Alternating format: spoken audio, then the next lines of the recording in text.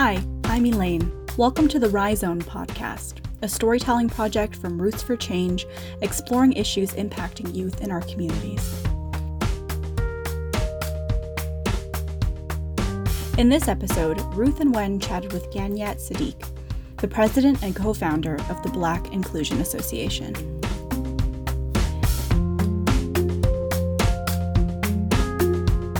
So just to start us off, Ganyat, would you like to introduce yourself and what would you want people to know about you?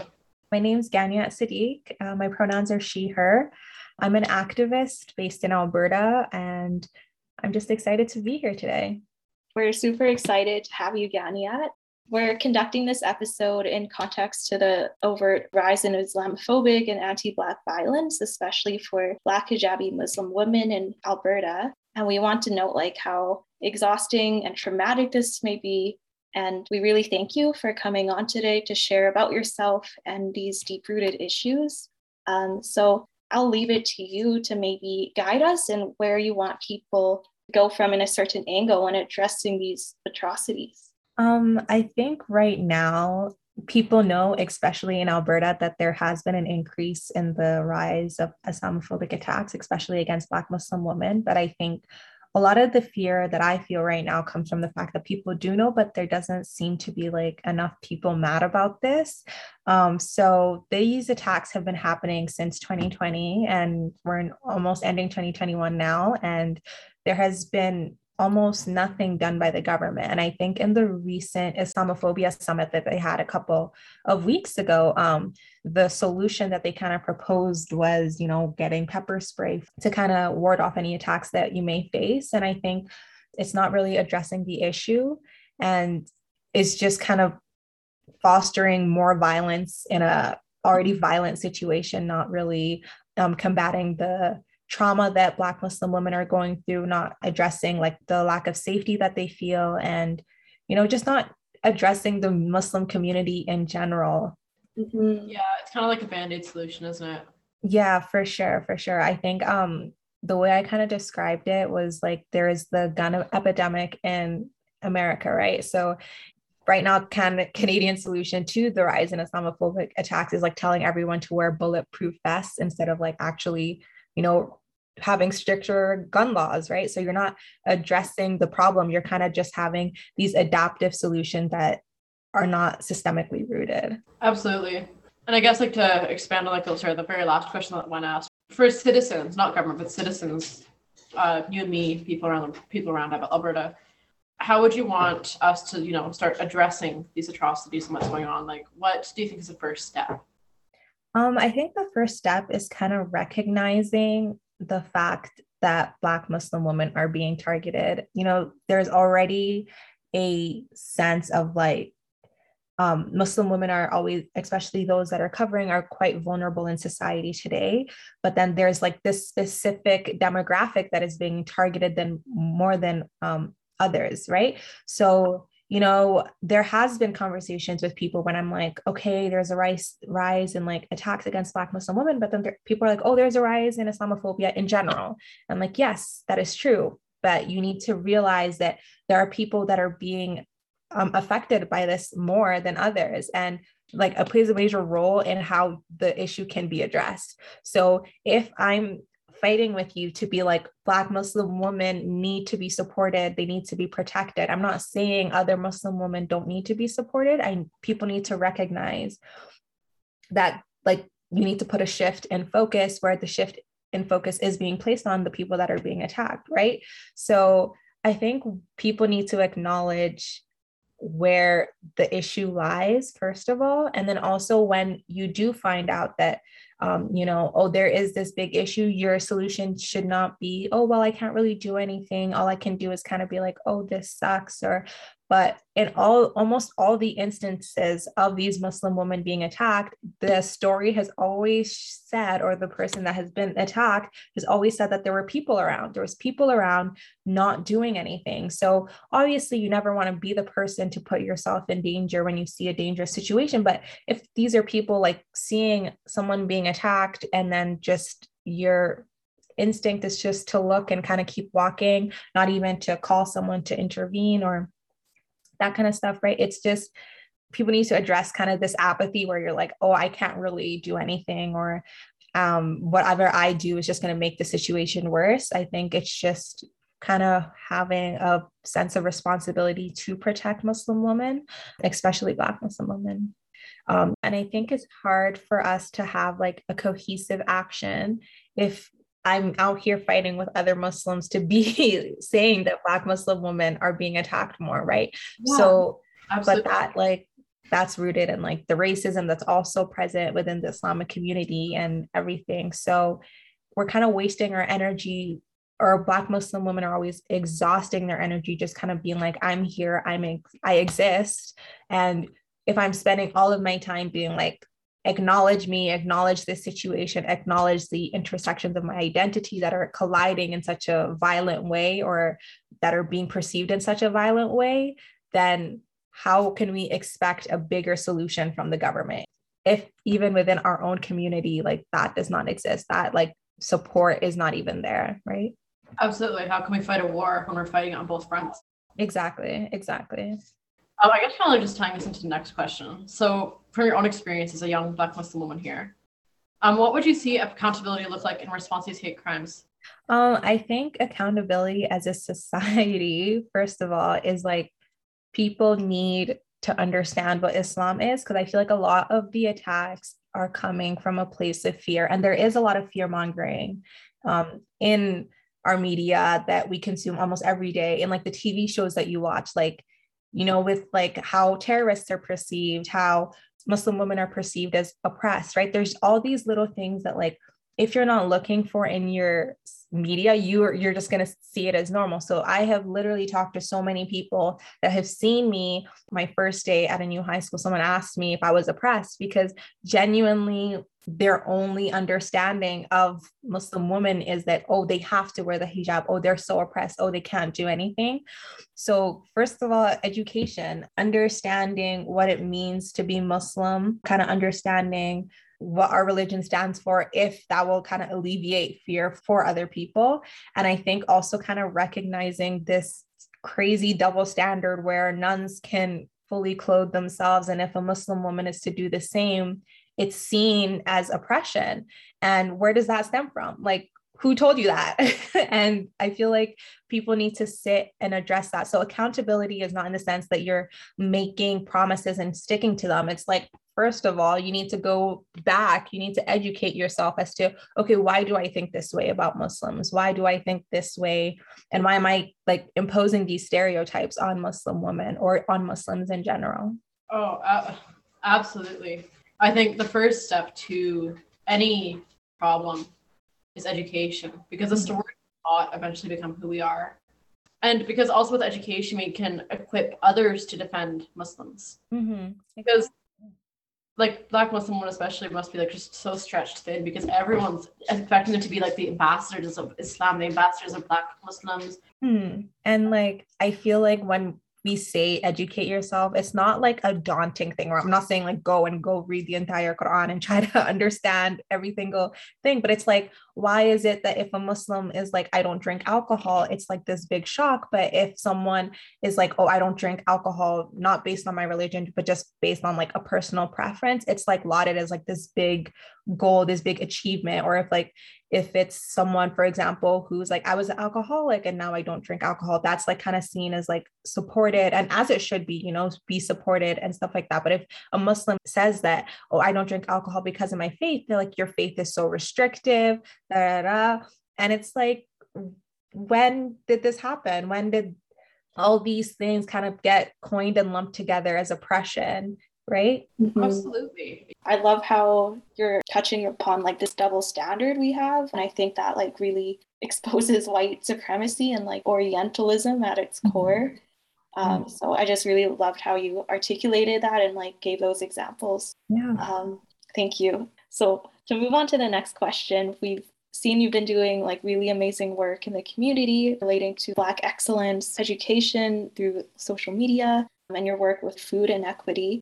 And we were wondering if there are any teachings from this work or big takeaways that you might want to share with folks listening. Honestly, I think when people kind of say the work I do, I find that like a lot of it is just in like my lived experience. And I started a lot of my activism back when the Christchurch attack actually happened, I think in March of 2019. So that was when I was like, I kind of need to try and do my part to educate people. So from doing that work in 2019 to in 2020, everyone kind of having this huge awakening of, wow, like this is where society's at. That was pretty interesting for me. And, you know, honestly, I don't think I've ever felt so exhausted as I did in like May 2020 and like the following months, just in the sense that I've had people like ask me basically like, is this politically correct and that kind of stuff before everything happened, right? But then when it was happening, like in the moment when everyone was kind of conscious about what they posted and not necessarily for the most genuine reasonings, that was very hard to kind of navigate.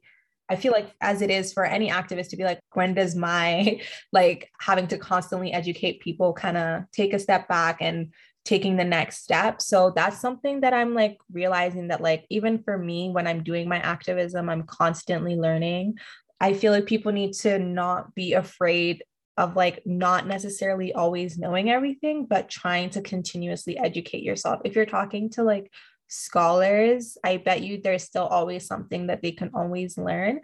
So when I'm kind of always advocating, I'm always trying to advocate from my lived experience, because what people cannot deny is other people's experiences, right? You can say false facts, or what was Trump's thing, like alternative facts or whatever, fake news, right? So you can claim things like fake news, but what you cannot claim as fake is people's experiences.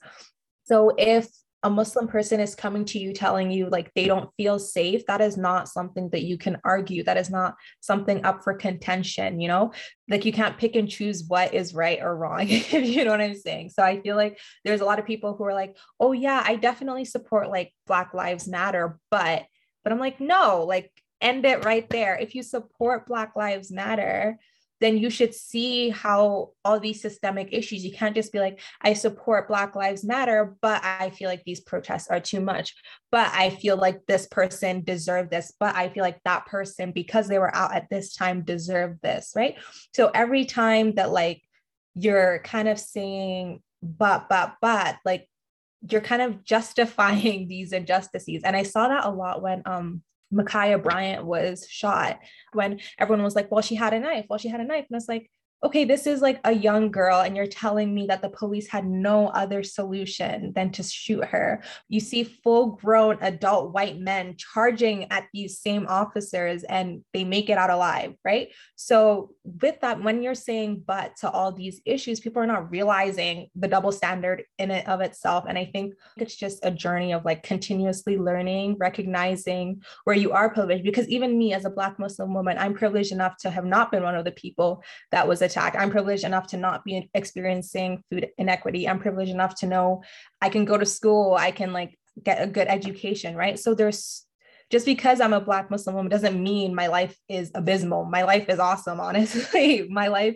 is only hard based on what people perceive on me, based on like the stereotypes that people come up to me and say, based on how people choose to react towards elements of my identity, right? But my life is not hard because of how I was born or how I choose to live my life. It's just rather people's misconceptions about those elements of myself, right? So, yeah.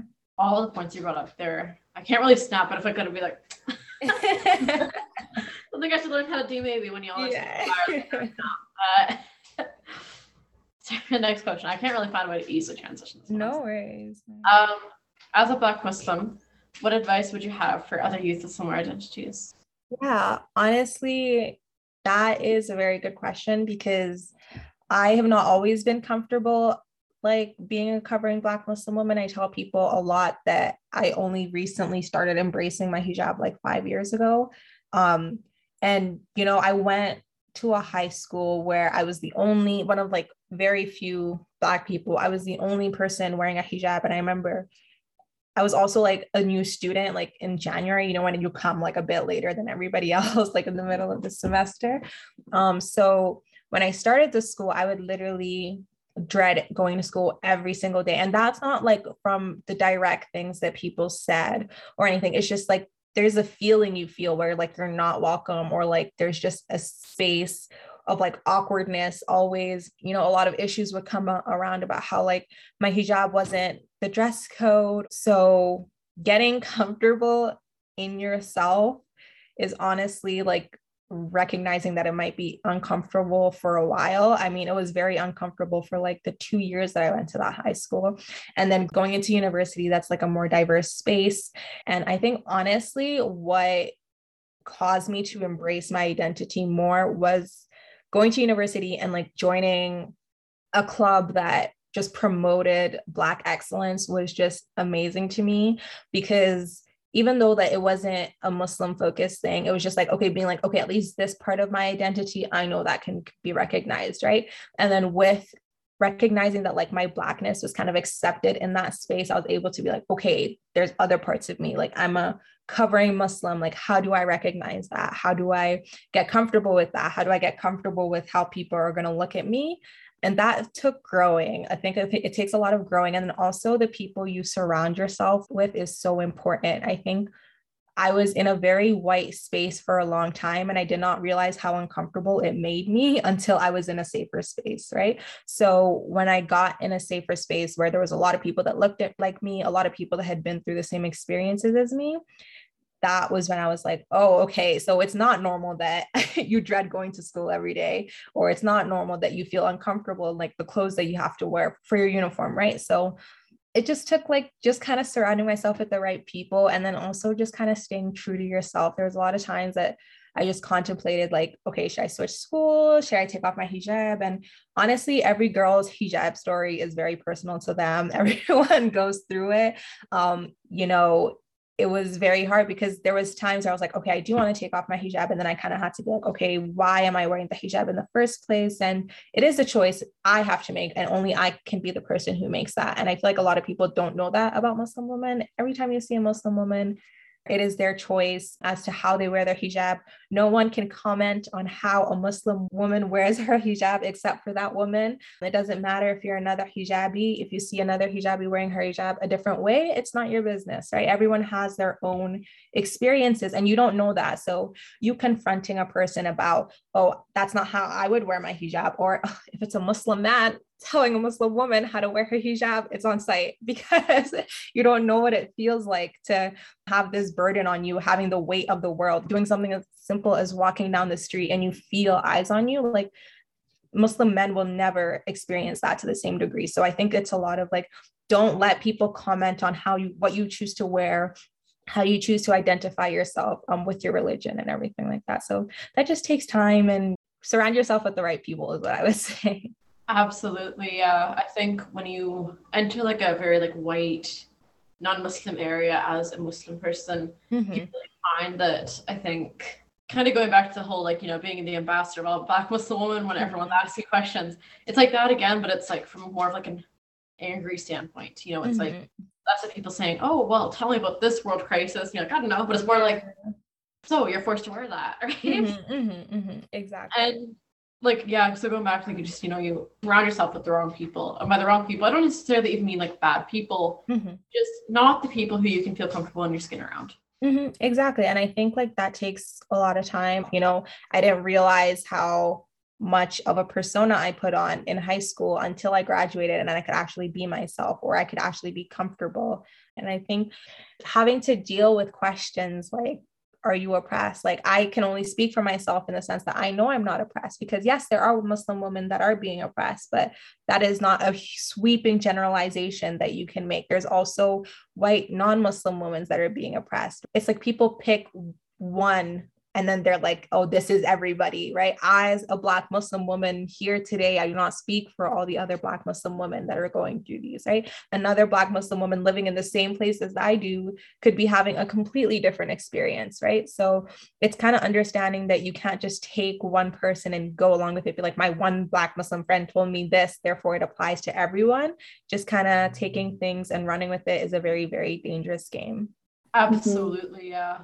I think like when you're talking about feeling unsafe, like at the core of it in high school and stuff. I really relate to that. And like, I didn't realize too until I met people that I did feel safe with and that I could feel like I could be myself fully, how detrimental to the core of your being that is. And like how, as you were talking about the like brunt of that labor of educating people and like talking about these really complex and like sometimes it's uprooted from like the history of how these get structurally put in place. And I think like your words were really powerful there when you were talking about celebrating Black excellence. I think that is such a resistance to all these systemic and cultural violences that happen. So I just wanted to name that. Thank you. And I think like what a lot of people don't realize, like what you were saying when is like already going through high school is already so hard.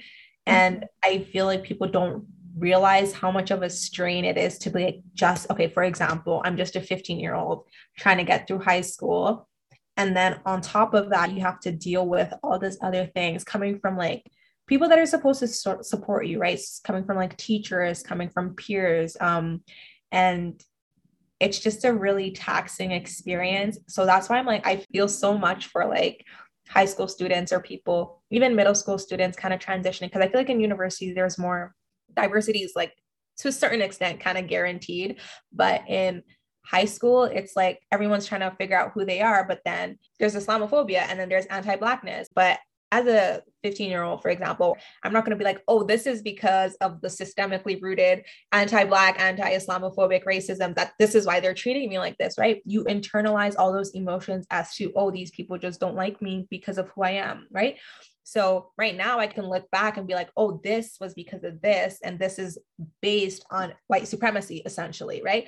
You can lead it up to how many steps to colonialism, you'll eventually get there, right? But as a young person, like internalizing all these emotions, like very, very detrimental. And like mental health is so, so important, especially like in the Muslim community where we're going through so many things and it's not necessarily spoken about a lot, especially as well in the Black community, it's not spoken about. And there's kids just internalizing these emotions and being like, this is my fault. If everyone else is kind of having an amazing experience in high school, people are saying high school is the best years of their life. Like, what's wrong with me? Right. So a thought process could go like that. And that's why representation is also important, because even in, for example, the guidance counselor that I had in my high school was white. And then we finally got a Black psychologist, I think, in my final semester of high school. And even when I was talking to her, there was like a disconnect and like, oh, I don't think she necessarily understands where I'm kind of coming from, because I was like, I was of a darker skin tone. I was also covering. So I'm like talking to a Black Muslim woman, I feel like would have given me a lot of solace, a lot of comfort during that time. Whereas a teenager, I don't really understand why these systemic issues are affecting me, right? I don't understand how like it's nothing of my doing, but rather just my lived experience. That comfort was not there. So honestly, we just need more representation, and kind of seeking support where that representation is there is very important. Yeah, that makes me think of the responsibility for care of like institutions and like these teachers who are grown adults and should know these things and should be critical of what they are learning and how they are caring for these students. And I think like when we think of youth, it gets lumped into this like big category, and then we forget that like high school students, they're still like figuring themselves out, and like still at my age, I'm still figuring myself out, and like our brains aren't fully developed, and sometimes we don't realize that it's not us, it's like the system that is messed up. Yeah, I mean, like all through high school, I had a nickname. Everyone called me G. Some of my friends do still refer to me as G, and that's fine. But I never sat with the fact that like, why did I have a nickname? Because I was just scared that like, oh, if my name is too hard for people to pronounce, I just won't make friends, right? Or I just want to save everybody the embarrassment for when the substitute teacher is going to pause at my name and just kind of look at it for a very long time. And, you know, I remember my dad even telling me when I first started going by my nickname at like 13, being like, okay, why your name is literally fine. Why does everyone need to call you G? But I used to be like, oh, it's just like, this is how friends show appreciation. We give each other nicknames there. And it went all the way until I was like 18. Everyone just calling me G until I went to university. I was like, I would literally introduce myself as if my name was G. And then in university, I was like, okay, let me just try and introduce myself by my actual name. And I'm like, if people try, you can get my name. If you take the 2 seconds to be like, am I saying it right? And even if you are not saying it right, if you're putting the effort to be like, okay, let's just talk for like 2 seconds and tell me if I'm not saying your name right. So that's like something that needs to be instilled in all of us, that like, you need to just take the 2 seconds to learn people's name, because it's such a big part of like our identity that is often overlooked, right? So me going by G for so long, I didn't kind of stick to my true nature and kind of going with my name, because I wasn't having a nickname because I thought it was cute. I was having a nickname because I was like, oh, there's just all these issues when it comes to just saying my name properly. Because you felt there was a necessity, because yeah, made up necessity, made up by the colonizer. Yeah, exactly. Yeah. Is there any other thoughts you'd like to share, or something we missed that you just like to talk about, expand on? Yeah, I just feel like the takeaway of this is just to support Black Muslim women. If you know a Black Muslim woman, honestly, check in with her. Mental health is often neglected. I'm trying to make an effort to check in with my Black Muslim friends. And then also, I'm not asking you to go to the government doors knocking. I'm asking you to take the time and be like, okay, if I'm watching a TV show and I'm seeing this stuff about Muslims, let me deconstruct that. Let me try and figure out why every time I see a terrorist on TV, they're from the Middle East or whatever they deem as the Middle East. So kind of taking the time to educate yourself in these simple ways, it goes a long way. The big change happens because a lot of little steps were taken. Because people ask me all the time, they're like, okay, what do Black Muslim women want? And I think I'm like, they want to be heard. They want to know that their experiences are valid. So just making sure you're listening to Black Muslim women, uplifting the Muslim community in general is just a very big and important thing. Absolutely. Yeah, 100% again. Thank you so much for sharing everything with us tonight. Of course. Thank you so much, Ganiat. Is there anything you would like to plug coming to the end of this convo? Yes, I would like to promote the Black Inclusion Association, which is a nonprofit that I co-founded and I'm currently the president of, that we're working to promote Black inclusion in Albertan society, as well as promoting Black excellence. So we have post-secondary application bursary that's coming out in the next couple of weeks, hopefully, to help support Black high school students to apply for university. I feel like it's often neglected that there is a financial barrier just for the application process itself. So that's something that we're working on. And then as well as if you want to just support Black people, support Black organizations, I recommend Platform CA on Instagram. They're also doing very good, amazing work. And just making sure you support Black and local. Amazing. Thank you for plugging those. Of course.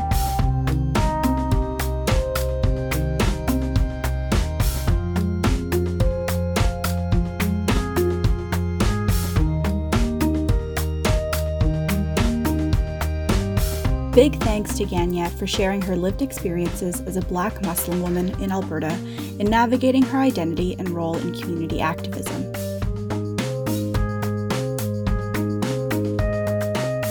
You can follow Ganiat and the Black Inclusion Association on Instagram. Find those links in the description. To view full transcripts of this interview, visit our website at jhcenter.org/rootsforchange. Thank you to the John Humphrey Center for Peace and Human Rights and our funders, the Edmonton Community Foundation, who made this podcast possible. Be sure to tune in to CJSR 88.5 FM to also listen to our podcast on the radio. And be sure to follow us on our Instagram at rootsforchange.jhc to find teasers of the next episode. In the meantime, we hope this conversation sparks your own reflection and action in what it means to show up for Black Muslim women in our communities.